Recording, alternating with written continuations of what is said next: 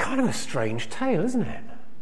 It's bizarre, if you're perfectly honest. It's a very odd parable that Jesus tells us here. I've really wrestled with it this week. And I think the first thing for us to really get into our heads as we look at this particular story, this particular encounter with Jesus, that this is a parable. Might sound really stupid to say that, but it's a parable. It's a story that Jesus told to help us to understand something of who he is and something of the kingdom of God. It's not necessary to see it as an allegory. An allegory is where we kind of try to place each individual part of the story and say, well, that bit means that bit, and that bit means that bit, and that person stands for that, and that person stands for that. Our natural instinct is to kind of think, well, yeah, who is the manager? What does he stand for? And who is the steward? Who does he stand for? But in a parable, it's not necessary to do that. And I think that can be a little bit of a smokescreen in understanding what we're saying. Because it's not an allegory. We're not being asked to kind of assign different characters in the story to people that we might recognize. Jesus brings the teaching of this parable in at the end of the passage, really the second half of the passage. And so as we think about, well, he's telling a story, who's he telling the story for? Verse 1 suggests, well, it's the disciples. Then he told the disciples, verse 1.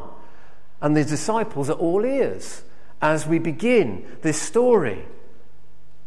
But actually also, verse 14, the Pharisees heard all this.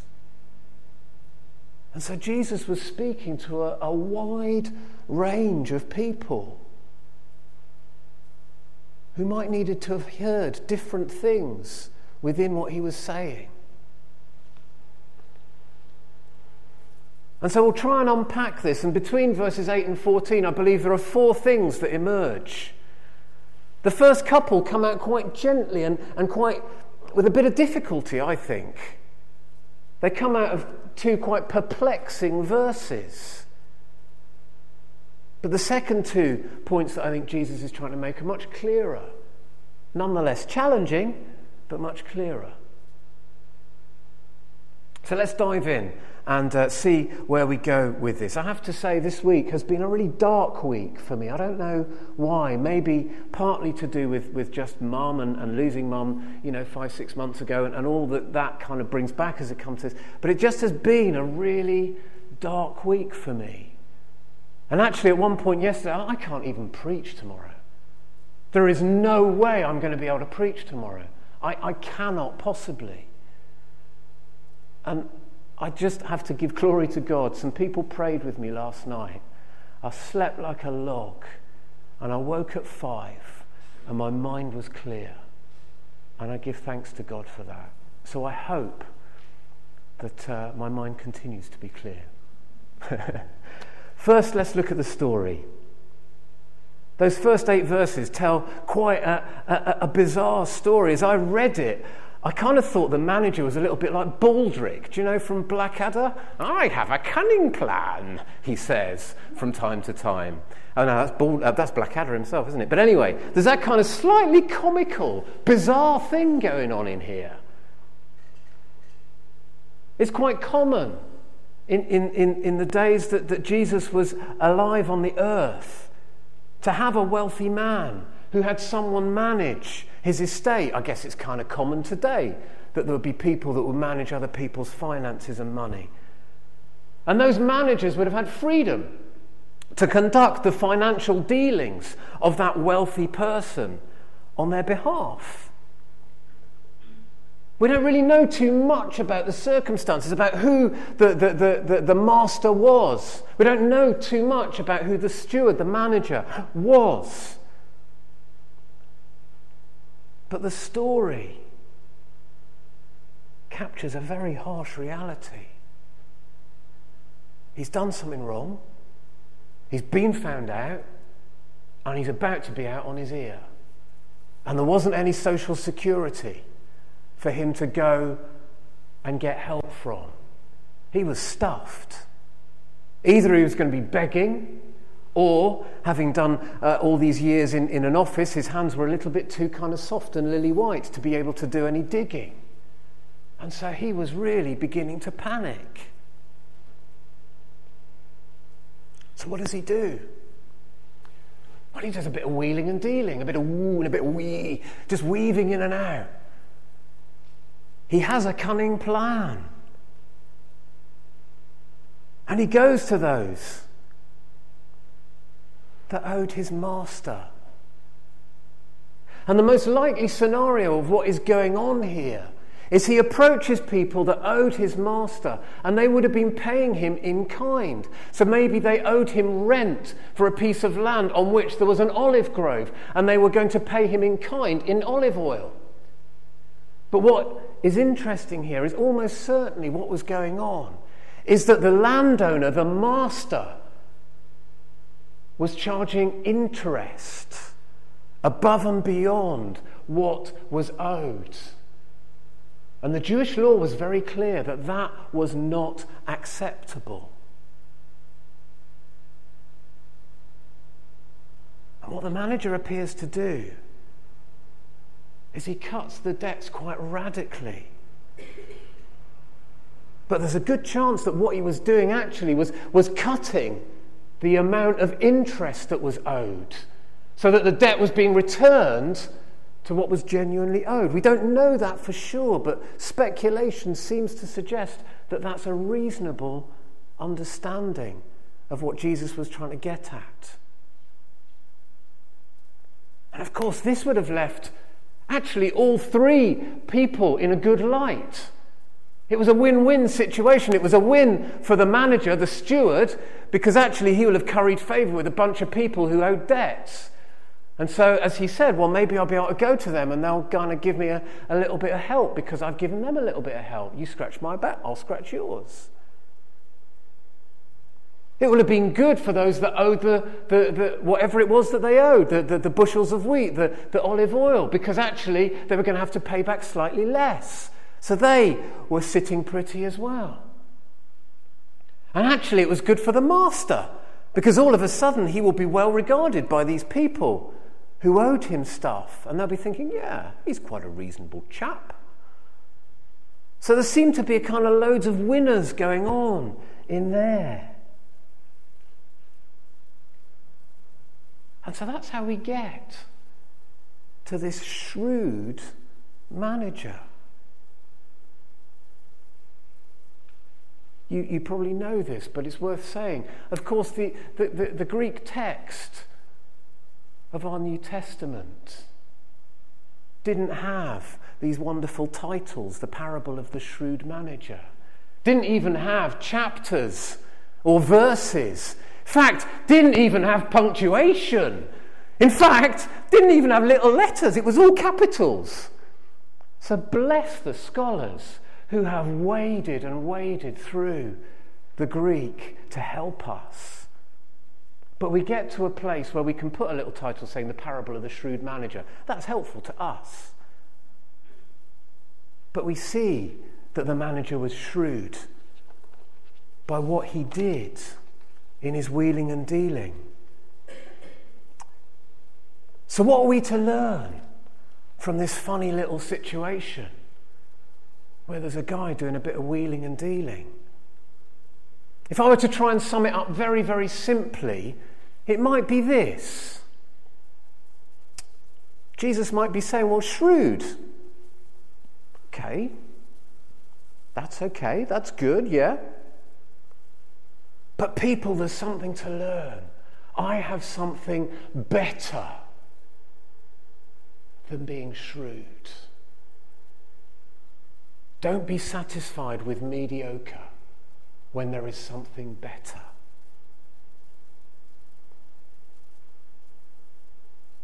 What do I mean by that? Let's just unpack the four things that I think emerge from verse 8 onwards.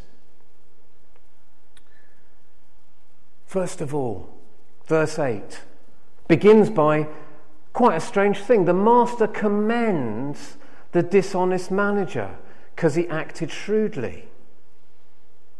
So is Jesus commending dishonesty here? Is that what's going on? Because you could possibly be looking at that and thinking, yeah. But no, I don't believe so at all. Not least because the rest of Scripture speaks in that is not what Jesus would be saying. Jesus would not in any way, shape or form be commending dishonest practice. But then 8b, Jesus seems to begin to make comment. For the people of this world are more shrewd in dealing with their own kind than are the people of the light. The people of the light, those who seek to follow God and honour him. And I think what he's saying there is actually people who seek to follow in God's ways. Maybe we can learn something about the energy and the enthusiasm and the ingenuity of much of goes on in the world. Are we inclined just to sit back on our hands sometimes in a little bit of a holy haze and just think, well, the Lord will do it? And actually, we could be doing something to serve God and honour God by using the gifts that we have been given. That we can seek out the kingdom of God even in situations that seem to be a bit murky. See, Jesus is finding something even in the midst of that murky situation that can be commended, that he got up and he got on and he did something. And I wonder, in the midst of our own culture in 21st century Britain, in the arts, in technology, in our workplaces, in politics, can we see things that in and of themselves, actually, there's a bit of murk around them, but in there, is there something that can be redeemed to give God the glory? And if we are involved in those things, can we be the agents of God's kingdom that maybe can redeem something that is otherwise perhaps something we'd say, oh no, shouldn't go near that. Remember at the beginning of the series, we looked at a passage from John's Gospel where Jesus was praying for his people who are in the world. Not that we become completely influenced and sullied by the world's standards and values, but that we are a part of the world, that we might be kingdom people in the world.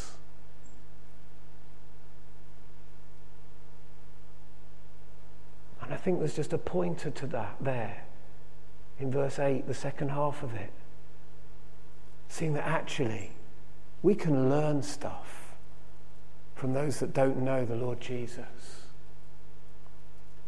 And actually we can use that to the advantage of the kingdom of God and even draw those from whom we learn towards God's kingdom.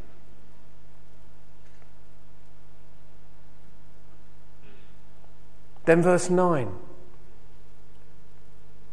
Curiouser and curiouser. Is that Alice in Wonderland? I think it is. But verse 9 gets even a bit more strange, I think.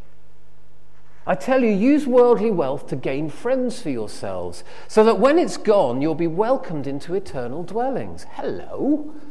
What's that all about? Does that say buy your friends, buy your place in the kingdom of God, earn yourself into heaven? But that's what it looks like if you just read that on its own. But we perhaps just need to see this within the Jewish culture and the Jewish context within which it was being spoken. It actually has the feel of a verse out of the Proverbs. It has a feel for wisdom literature almost. See, in Jewish culture, it was held that if you were merciful to the poor,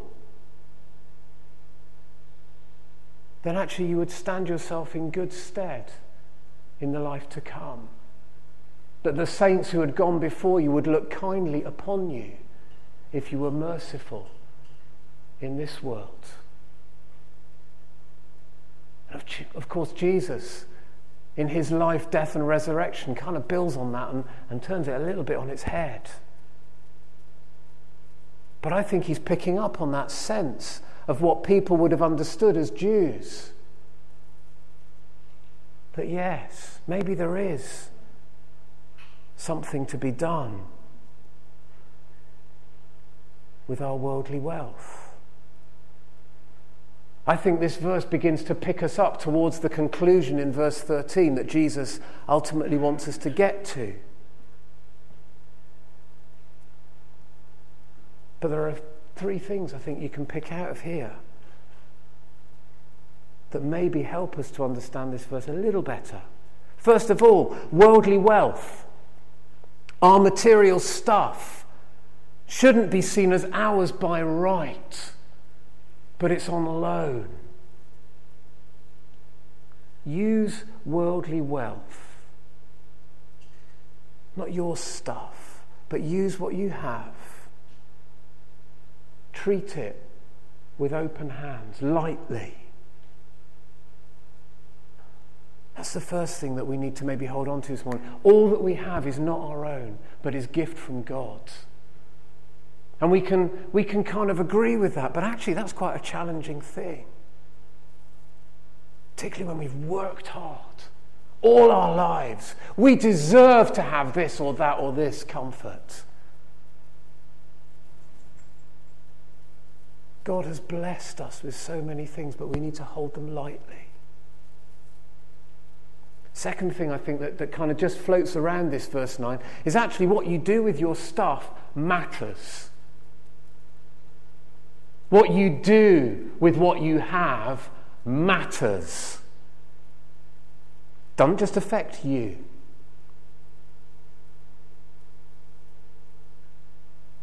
And the third thing that I see in there is that actually there's a question: will you make friends or enemies through the things that you have? Because verse 9 says, I tell you, use worldly wealth to gain friends for yourselves. Well, maybe the opposite of gaining friends for yourself is actually making enemies for yourselves.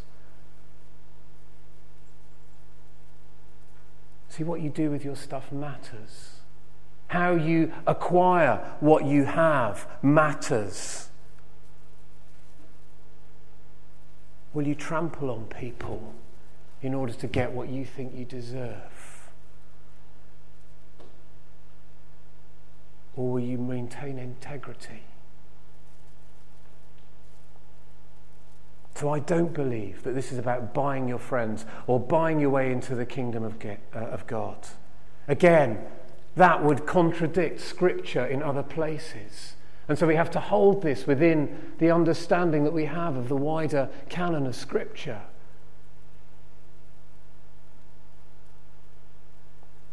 Our righteousness is by grace. We are saved by grace. And grace alone. We cannot earn our way into heaven. We cannot buy friendship with God.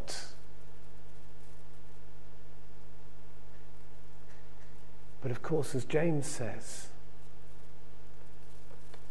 we need to allow our deeds to speak for the faith that we profess.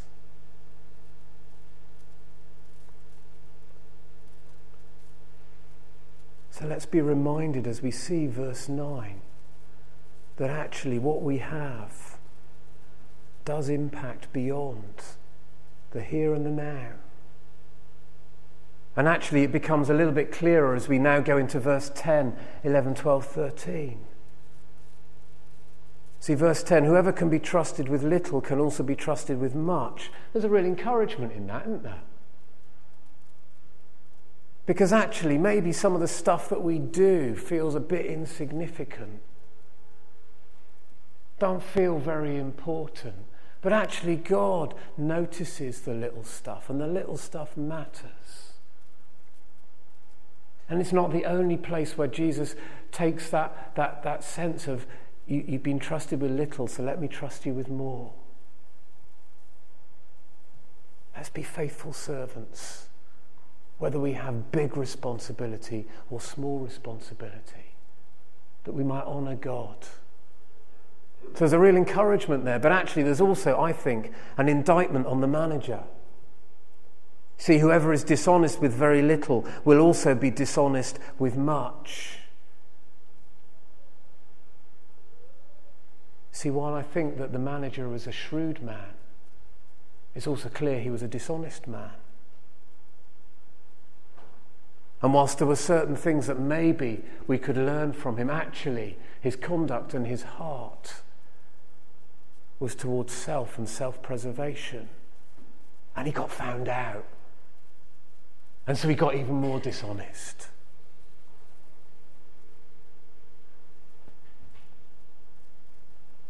If you've not been trustworthy in handling worldly wealth, who will trust you with true riches? If you've not been trustworthy with someone else's property, who will give you property of your own? Jesus is building towards verse 13. Thinking of the kingdom of God. Begs us to ask the question, what are we doing with our stuff? With our gifts? If you're honest, do you see all that you have as a gift from God? Or do you actually see it as blinking well mine because I've worked jolly hard for it? And yes, I'll give a little bit to the church, and I'll give a little bit here, but they better be grateful for it. Otherwise, I'll give them what for. That kills our churches. That kills Christian community, where what is offered is hard and expects return, when in actual fact we're investing in the kingdom of God.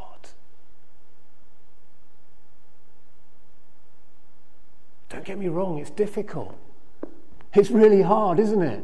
Because we're surrounded by the stuff that we have. But please, brothers and sisters, today, take the opportunity. Maybe if there's just a little bit of leisure this afternoon, I know we don't get much of that, but just think, well, what do I have? And am I holding on to it tightly? Or am I just deeply grateful to God? And am I wanting to serve God with all that I have? The gifts of my hands, the gifts of my head, the gifts of my fingers, the gifts of my heart, the gifts of my wallet. Am I really wanting to serve God?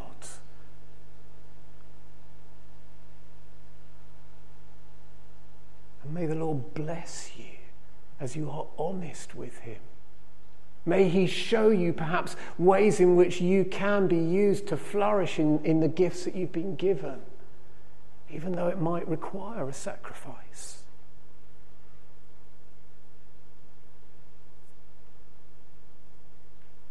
I digress a little bit. On to verse 13. Can't get much clearer, really. No servant can serve two masters. Either he will hate the one and love the other, or he will be devoted to the one and despise the other. You cannot serve both God and money.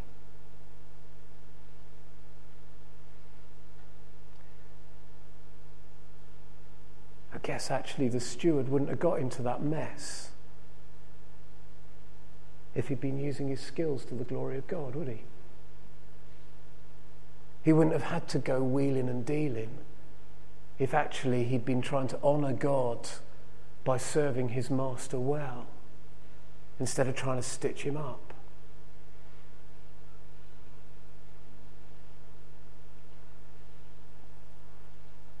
And I guess the heart of the passage comes in verse 15. It is a perplexing passage, but the heart of it comes in verse 15, right in the middle there. God knows your hearts.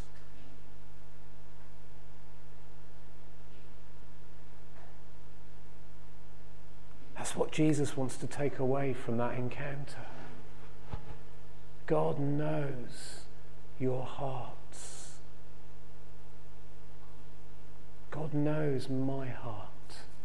God knows your heart. And he loves you. He loves you. And he earnestly wants you to follow him wholeheartedly, not half-heartedly, not Sunday-heartedly, but throughout the week. Whatever you're doing this time tomorrow, God wants you to be serving him wholeheartedly, giving your all to your work, giving your all to your family, giving your all to whatever it is that you are doing at any given point in the week, but knowing that God loves you and delights in you. God wants you to use what he's given you to bring just a little glimpse of the kingdom of God into the place where you are.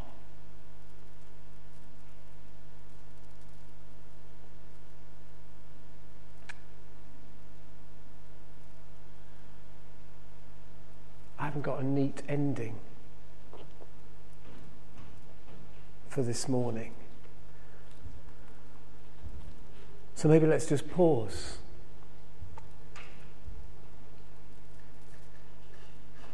And just reflect on where our hearts are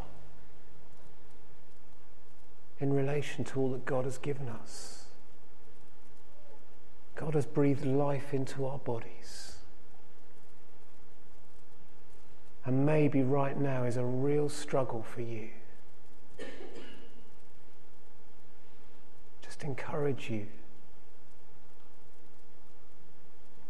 to surrender your struggle into God's hands. Ask him for help and strength to know how to walk through those struggles.